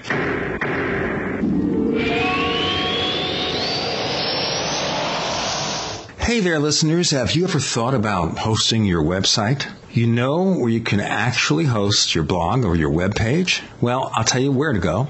Host I Can. And as a matter of fact, they provide all our hosting too for this site. And guess what? Their price starts at only $7 a month. How could you go wrong? Its reliability and speed speaks for itself, and that's why we're able to provide you with this radio show that you're listening to right now. It's Host I Can. Give them a try. You'll be glad you did. To learn more about Host I Can, go to this website, techbroadcasting.com. That's techbroadcasting.com/host. techbroadcasting.com/host. And you'll learn more about Host I Can. You're in the Paracast with Gene Steinberg and David Biedney. You never know what's going to happen next. You're in the Paracast with Gene Steinberg and David Biedney. We're talking to Mike Fortson, a witness to the famous Phoenix Lights, March 13th, 1997. And we're trying to separate fact from fiction here. Mike, just for the sake of our listeners who might have a few questions, what is your business background? What kind of work do you do? I've been in sales since 1975, beginning with it was a 3M company in 75 in Indiana. I've been in oil field sales in South Texas, in Corpus Christi back in the early 80s. I've been in Arizona for, I think, 22 years now, and I'm in real estate sales now. I was in industrial sales for about 20 years before that. Okay. So we want to make sure that people understand that you're not a professional investigator. You're a witness who's just trying to put some information together. Now, you've assembled a lot of stuff here. Do you find an overall consistency with all the information that you've gathered so far? Yes. With the witnesses I've talked to, is that what you mean? Sure. You're looking at all the various cases you've assembled, all the cases that you've talked to people, you've basically compiled. Have you put together notes about all this, or how have you assembled the information? I did. Okay. Yes, sir, I did. I had a file cabinet, one complete pull-out drawer of a file cabinet full on March 13th. Just my own stuff. Freedom of Information Act by John Greenwald, through Luke Air Force Base, all the way through Tim Lee, Dr. Lynn, Bill Hamilton, myself, things that I accumulated, reports that Michael Tanner with the Village Lab let me have copies of, It was pretty much Village Labs was always a thing. I mean, I was there 4, 5, 6 times a week, going in, getting new reports. Once Frances Emma Barwood, she was the Phoenix City Councilwoman, when she came forward with the city council meeting, says, why don't we investigate? At that point in time, she started getting a lot of phone calls. She probably had 600 to 900 reports. I'd say Michael Tanner probably had well over 2,000. I got tidbits from all that. I had open access to everything. So one thing I found out is the way it approached people and the way people took it and everything. There was a benevolence, and it was friendly. Nobody headed for the hills. Nobody loaded their gun and jumped under the bed or got in a car and drove away and left Arizona. I mean, there wasn't. It was just friendly. And that includes, there's some people out there that really have some wild stories. I mean, mine's incredibly mild compared to some of these. And everybody felt the same way, you know. It was peaceful. It was tranquil. There was a benevolence there and a warm, fuzzy feeling, you know. It was okay. We did not feel threatened. Yeah, but you know what, Mike? Here's the thing about that, and I'm just going to throw this out there for your consideration. Just because you felt that way doesn't mean that was the case. In fact, one could argue that it was important that you feel that way as a control mechanism. So, I understand what you're saying. Just be cognizant of the fact that deception is a very common trait of these types of encounters. And so I appreciate that you felt that there was no danger. I appreciate you felt that there was a warm, fuzzy feeling. But I would take that with a grain of salt. When you have a device that is that size, it's important to realize that we're talking about something that essentially makes us ants. You know, that confronted with that kind of scale and that kind of power, human beings are essentially helpless. And so it's important for, if I were them, whoever they are, I think my stance, and again, I'm taking this from a human point of view, but it would be, I think, important to maintain a certain level of control and keep everything very calm. Because clearly, people in the fighter jets perhaps did not, the pilots of those fighter jets maybe weren't getting the warm, fuzzy feelings. So again, I appreciate what you're saying, but one of the things that I've come to not believe, but sort of think about this, is that very often when there are warm, fuzzy feelings involved, that is an engineered reaction. And so I would just submit that, in your for your consideration and thinking about this, maybe that was part of the mechanism used to control people's responses and to keep them from being essentially shot at in a major way. Not that anybody with a shotgun is going to do this thing damage. I wouldn't believe that for a moment. But I think it's interesting when you say that people felt the warm, fuzzy feeling, because as I said, in many ways, that is exactly opposite to what a normal, healthy reaction would be. So I think it's curious that you said that. By the way, I've never heard that comment before from anybody, that they felt like they were, sort of not in danger.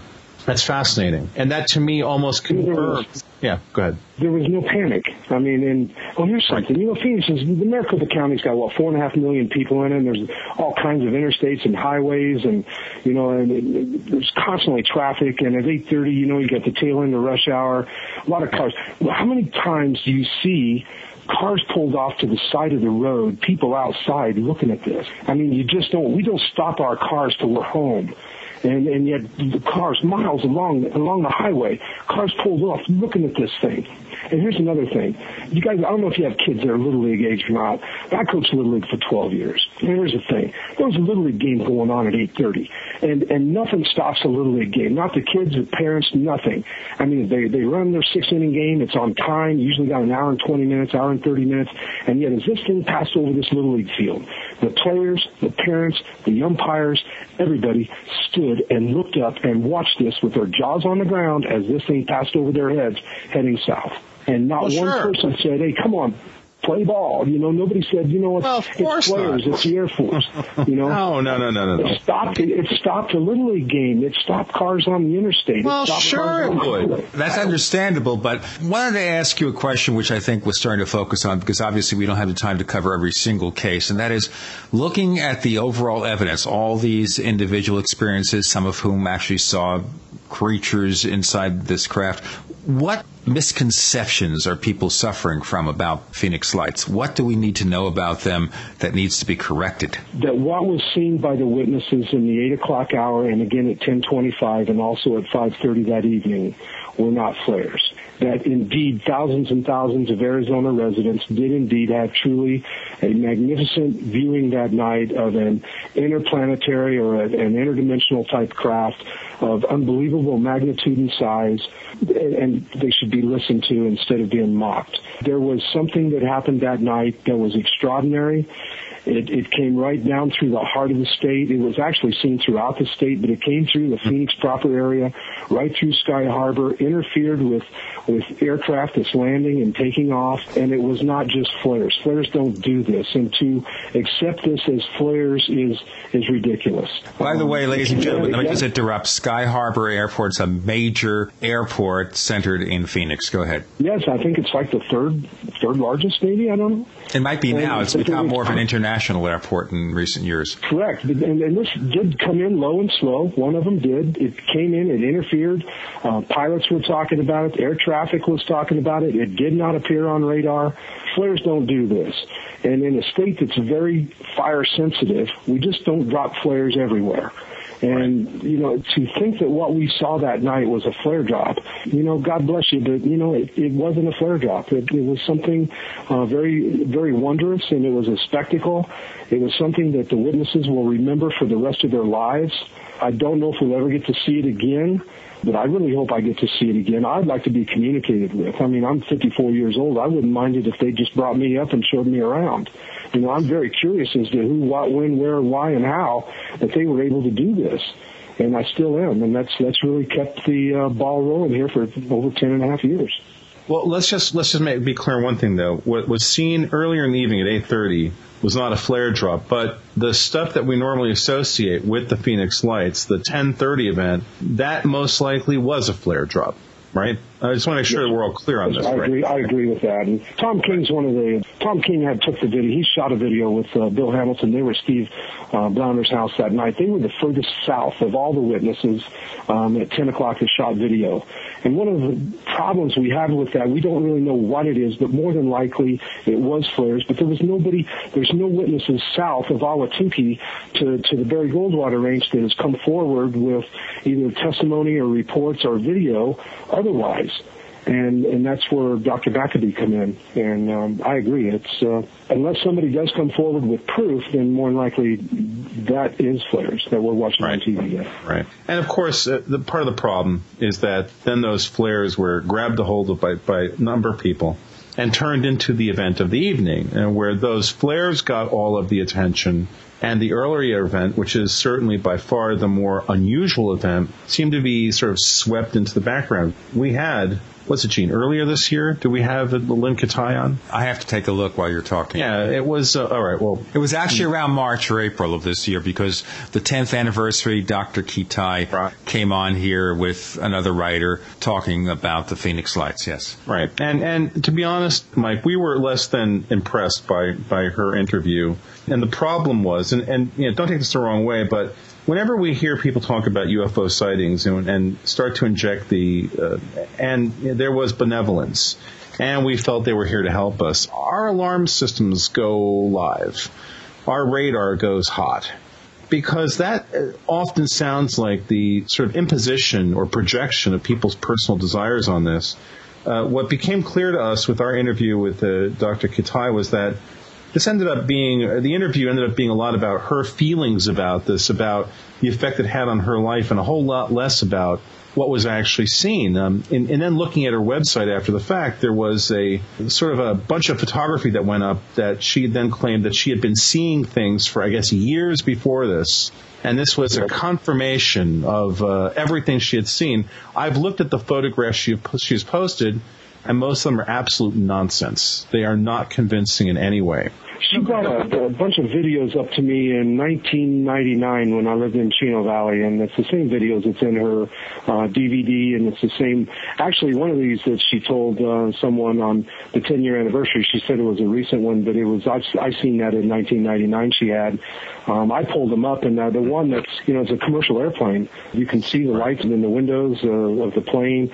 You can see the port and starboard light on it once you bring it up. I downloaded this into my computer, and I used use Dazzle software. It allows you to, once you download the movie or the pictures into your system, then you can go into the system and then you can do things with it. I told her it was an airplane. And a lot of those, and she just absolutely didn't want to hear that. It was a UFO, and I agree with you. A lot of those things, I mean, they just didn't strike me as something out of the ordinary.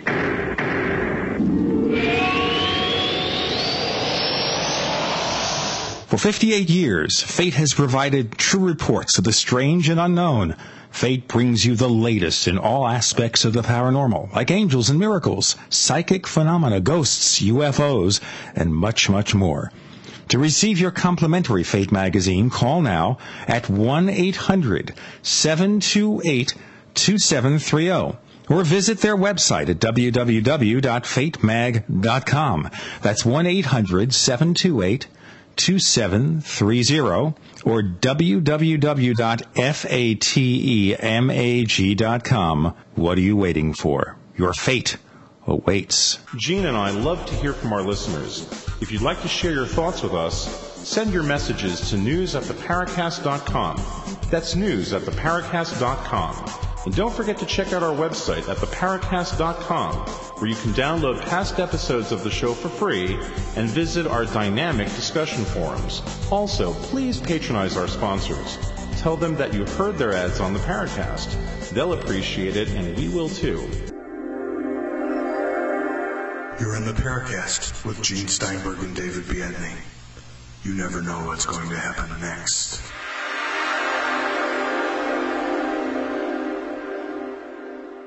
You're in the Paracast with Gene Steinberg and David Biedney, Mike Fortson, who has been investigating the Phoenix Lights for 10 years since the event occurred, and we're trying to set the record straight, get some information here to figure out where we go from here. And that's one thing I wanted to ask you, Mike. Do you intend to try to come out with a book about all this? What are you going to do with all that information you've collected? At this point in time, no.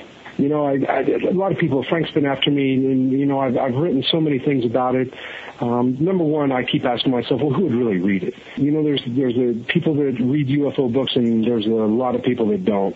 I've got a title for a book. It's called That's Not What We Saw. And the reason for that is the very first night we met at Village Labs, they played the 5 videos, the 5 10 o'clock videos. That's all the information.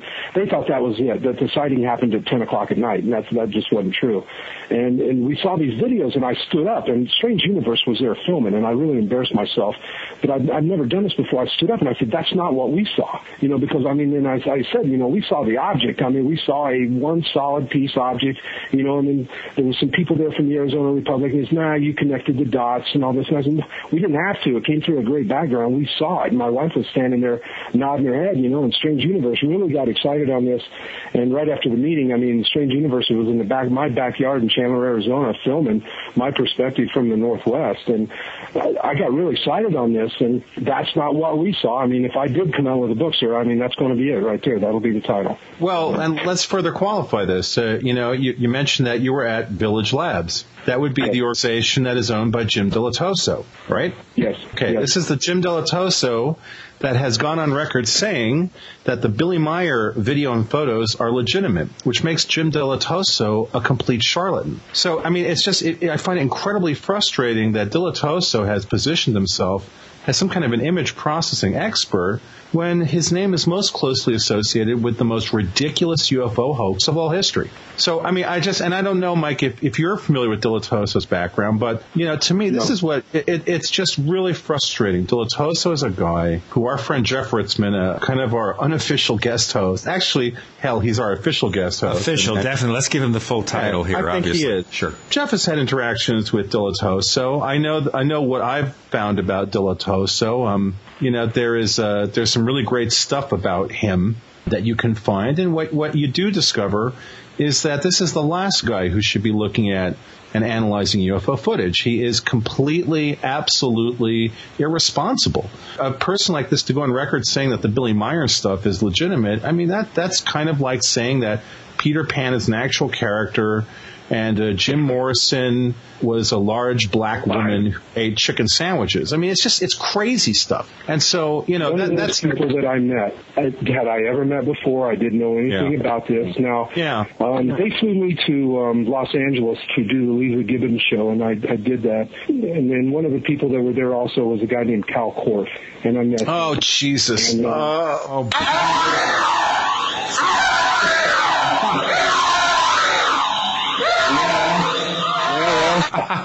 David, please tell us what you really think. Don't hold back. Yeah, this is before Jim Teletoso went after him with a lawsuit and why he bailed out to the Czech Republic because Jim Teletoso went after him. Cal Korff is another. Well, actually, it's sad to say, Cal Korff is an absolute lunatic. He's psychotic. He didn't impress me when he was there. I'm interested in what I call the massive UFO flyover of Arizona, March 13th, 1997. Yes. I call it that instead of the Phoenix Lights.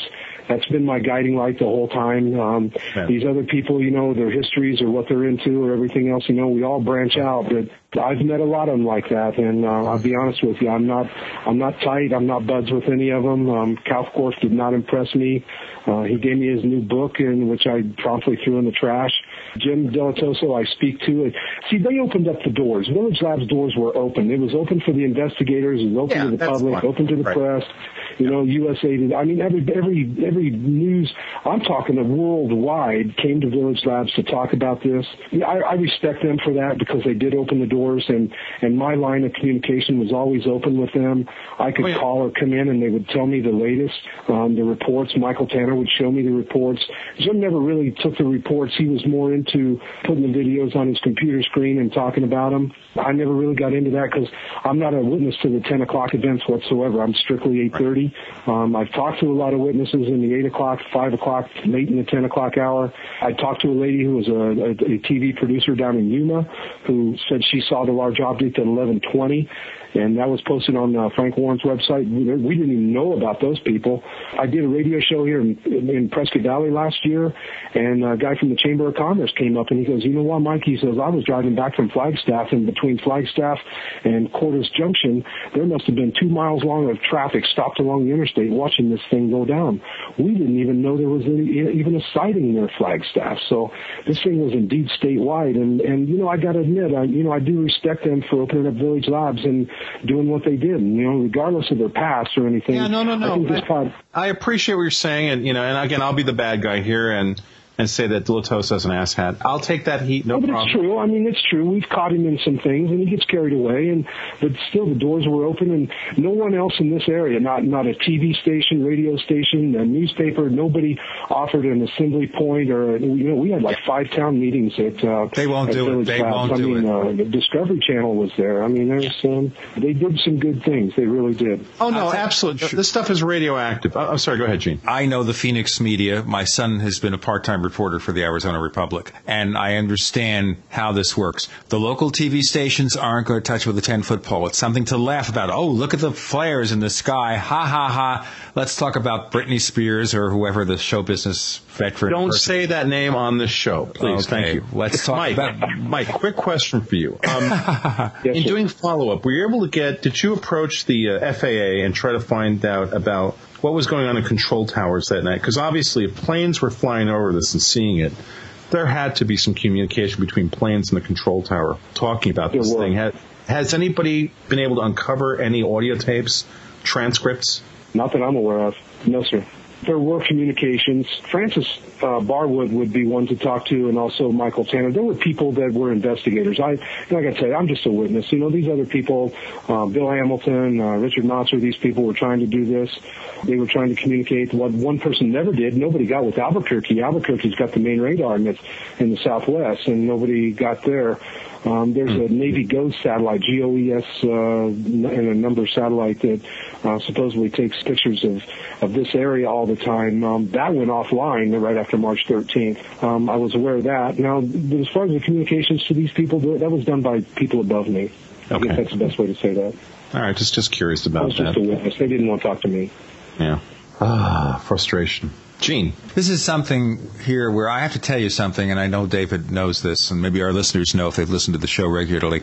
That evening, I was probably immersed in writing a book, so I saw nothing. Okay, I've lived in Phoenix since 1993. I saw nothing. I read the newspapers, and I was kind of away from UFOs and that kind of scene, so basically, I didn't pay much attention at that particular point in time. I said, well, all right, fine. And there we go, another sighting. Big deal. And now we're finding it's a much, much bigger deal. And that's why I'm more and more concerned. So right now, looking at where you are, and maybe you'll write a book, what about in terms of trying to continue to communicate or investigate? Were there sightings after that particular day that seemed to be related? Same kind of craft, same kind of incidents, or was it all restrained, confined to the 13th of March? As far as I know, and truthfully, the answer to that is no. Nothing has appeared even close to that in magnitude. Now, there are 3 or 4 hoaxers in the North Valley who videotape anything and everything and say the return of the Phoenix Lights. They post it on their website. It gets up on YouTube. It'll go on the RINS website. The answer to that is no. Not of that magnitude. No witnesses. There's only 1 or 2 people that see these things that's out anymore. They're basically the hoaxers that live in the North Valley. They're doing this. I would like to say one thing if I could. And Nippon TV from Tokyo, Japan was here last month, and they were here for about 5 hours interviewing me. And they were going throughout the United States. And the Japanese are so open about this. I shot a video of a boomerang-shaped craft in daytime hours, about 4 o'clock in the afternoon in December of the year 2000. It's from my home in Gilbert at the time. I was out sky watching, just relaxing in the backyard. I looked straight up. I thought it was a cylinder or an airplane. I got my binoculars, and it went from, what's that, to a holy crap, and I mean, my camera's right there, and I had it on film right away. I got about 15 seconds of this object. It is V-shaped. It is boomerang-shaped. It was incredibly high. It was very fast. I sent it to Dr. Maccabee immediately. He's basically the only one I trust. I didn't call Fox or anybody here in Phoenix, and Dr. Maccabee said, good job, I don't know what it is, but I can tell you what it isn't. There was no fuselage to the craft whatsoever. It was just a V. As far as I know, that's the only time anything like that's been seen, and I got about 12, 15 seconds of it on video. I can forward a sampling of it to you if you'd like to see it. It's never been shown. The Japanese, when they were here last month, they purchased the rights for it from me. I mean, they want to show it on Japanese television, but nobody here wanted to see that. Well, Mike, I'd like to look at it. I'd like to give you my take on it. You don't know about my background, but I'm an image processing expert and former industrial light and magic visual effects artist, so I'd be very curious to see what you shot. Oh, really? Yeah, absolutely. Did you get my simulation that I sent? No. I emailed you a simulation. No, I didn't see that at all. I wonder if I went through, if it got caught up in maybe a spam filter or something. Well, like how that. big was the file? We keep on talking while I pull it up on my computer. Okay, yeah. Well, basically what happens with email, ladies and gentlemen, if you ever send us big files, you know that a lot of the ISPs out there restrict a file to less than 10 megabytes in size. And a small movie clip or an audio file can exceed that in size, so it doesn't get to us. We have the ability to do more than that, but if anyone wants to send us a file and it doesn't seem to be getting through, just let us know. We'll find a place where you can upload it to us so that we can get the information. But yes, David being one of the world-class image editing experts out there would be a perfect person to look at this because he's analyzed a lot of photos. He's found a few that seem to pass muster and a lot of stuff where he has problems. And certainly at this point, if you want to have a good follow-up, David is your man. I'm going to go on a limb here and say I'm much more capable than Mr. Dilatoso. I'll leave it at that. Well, I am too, but that says nothing. I didn't know. No, Mike. I understand this. This is the nature of the paranormal field in general. You have a person like you that comes in with a very credible sighting with some good information, and what happens is that you have the vampires, and the vampires glom on and sink the fangs in. And like parasites, they start to suck the blood because these people need sustenance. They need something to go on. They need credibility. They don't have any credibility themselves, so they look for other people's credibility.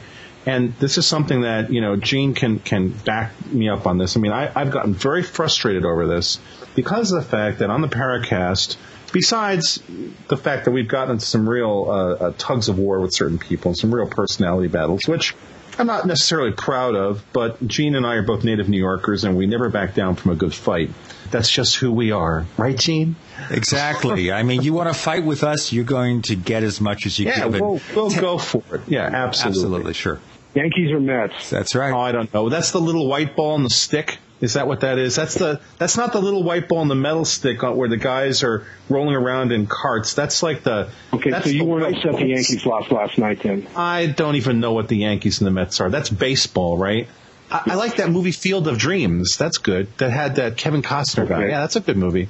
Yeah, I couldn't give a damn about organized sports. To me, that's like organized action. It's off my radar. I sent this UFO simulation that Tom King did of my sighting. I sent this to David, and I sent this Thursday. And I can resend this, or I can forward it. Yeah, no, I definitely didn't get it. I didn't get it. No. Okay. Oh, that's frustrating. Feel free to do it. Anyway, we're about out of time, but I wanted to basically ask you, as you continue research, if anybody out there needs to contact you, maybe they have a sighting back in 1997 or later on that could contribute to your investigation, how do they contact you? Email address. Sure. Or a phone call. Send me an email, phone call. Okay. Type in Mike Fortson in Google. It'll take you right to me. Okay. So if they just do Google, that's fine. And we'll also link to your articles online on our site, theparacast.com. So on the Knowledge is Power on Frank Warren's site, there's a ways to get a hold of me on there, too. I'm there. Okay, we're going to link to that directly, ladies and gentlemen. So just click on that, and you'll find out how to get a hold of Mike. And if you have any further information, let him know. Let us know, because as we continue to try to figure out what's going on here, what happened in the Phoenix Lights, trying to separate the posturing and the ego boosts and the attempts to sell books and trying to find out what really went on, we're going to continue to look at this. Mike Fortson, so from here we have the hope you might do that book, or what? Yeah, I doubt seriously if that'll happen. I don't think I'll write it. I really don't. I might get motivated maybe in my older age or something, but right now it's been 10 years after the fact. I'm just amazed. I just won't leave it there. I don't have that ability. Maybe if I'd have been a better student. I was in school in the 60s and the 70s, and who knew when you were trying to get out of English class or typing class, that we would have the internet and something like this would happen, who knew? No, I think you're doing the right thing. I'm guessing you're making a much better living as a real estate guy than we're making being a UFO head. So I think... Yes, sir. I agree with that. In that sense, you're probably way smarter than Gene or myself. And on that note, Mike Fortson, thank you for joining us on the Paracast. You're welcome. Thank you very much. Thanks, Mike. We really appreciate it. And a reminder, next week on the Paracast, we'll look into UFOs in Latin America with Scott Corellis. Scott Corellis coming up next week on the Paracast.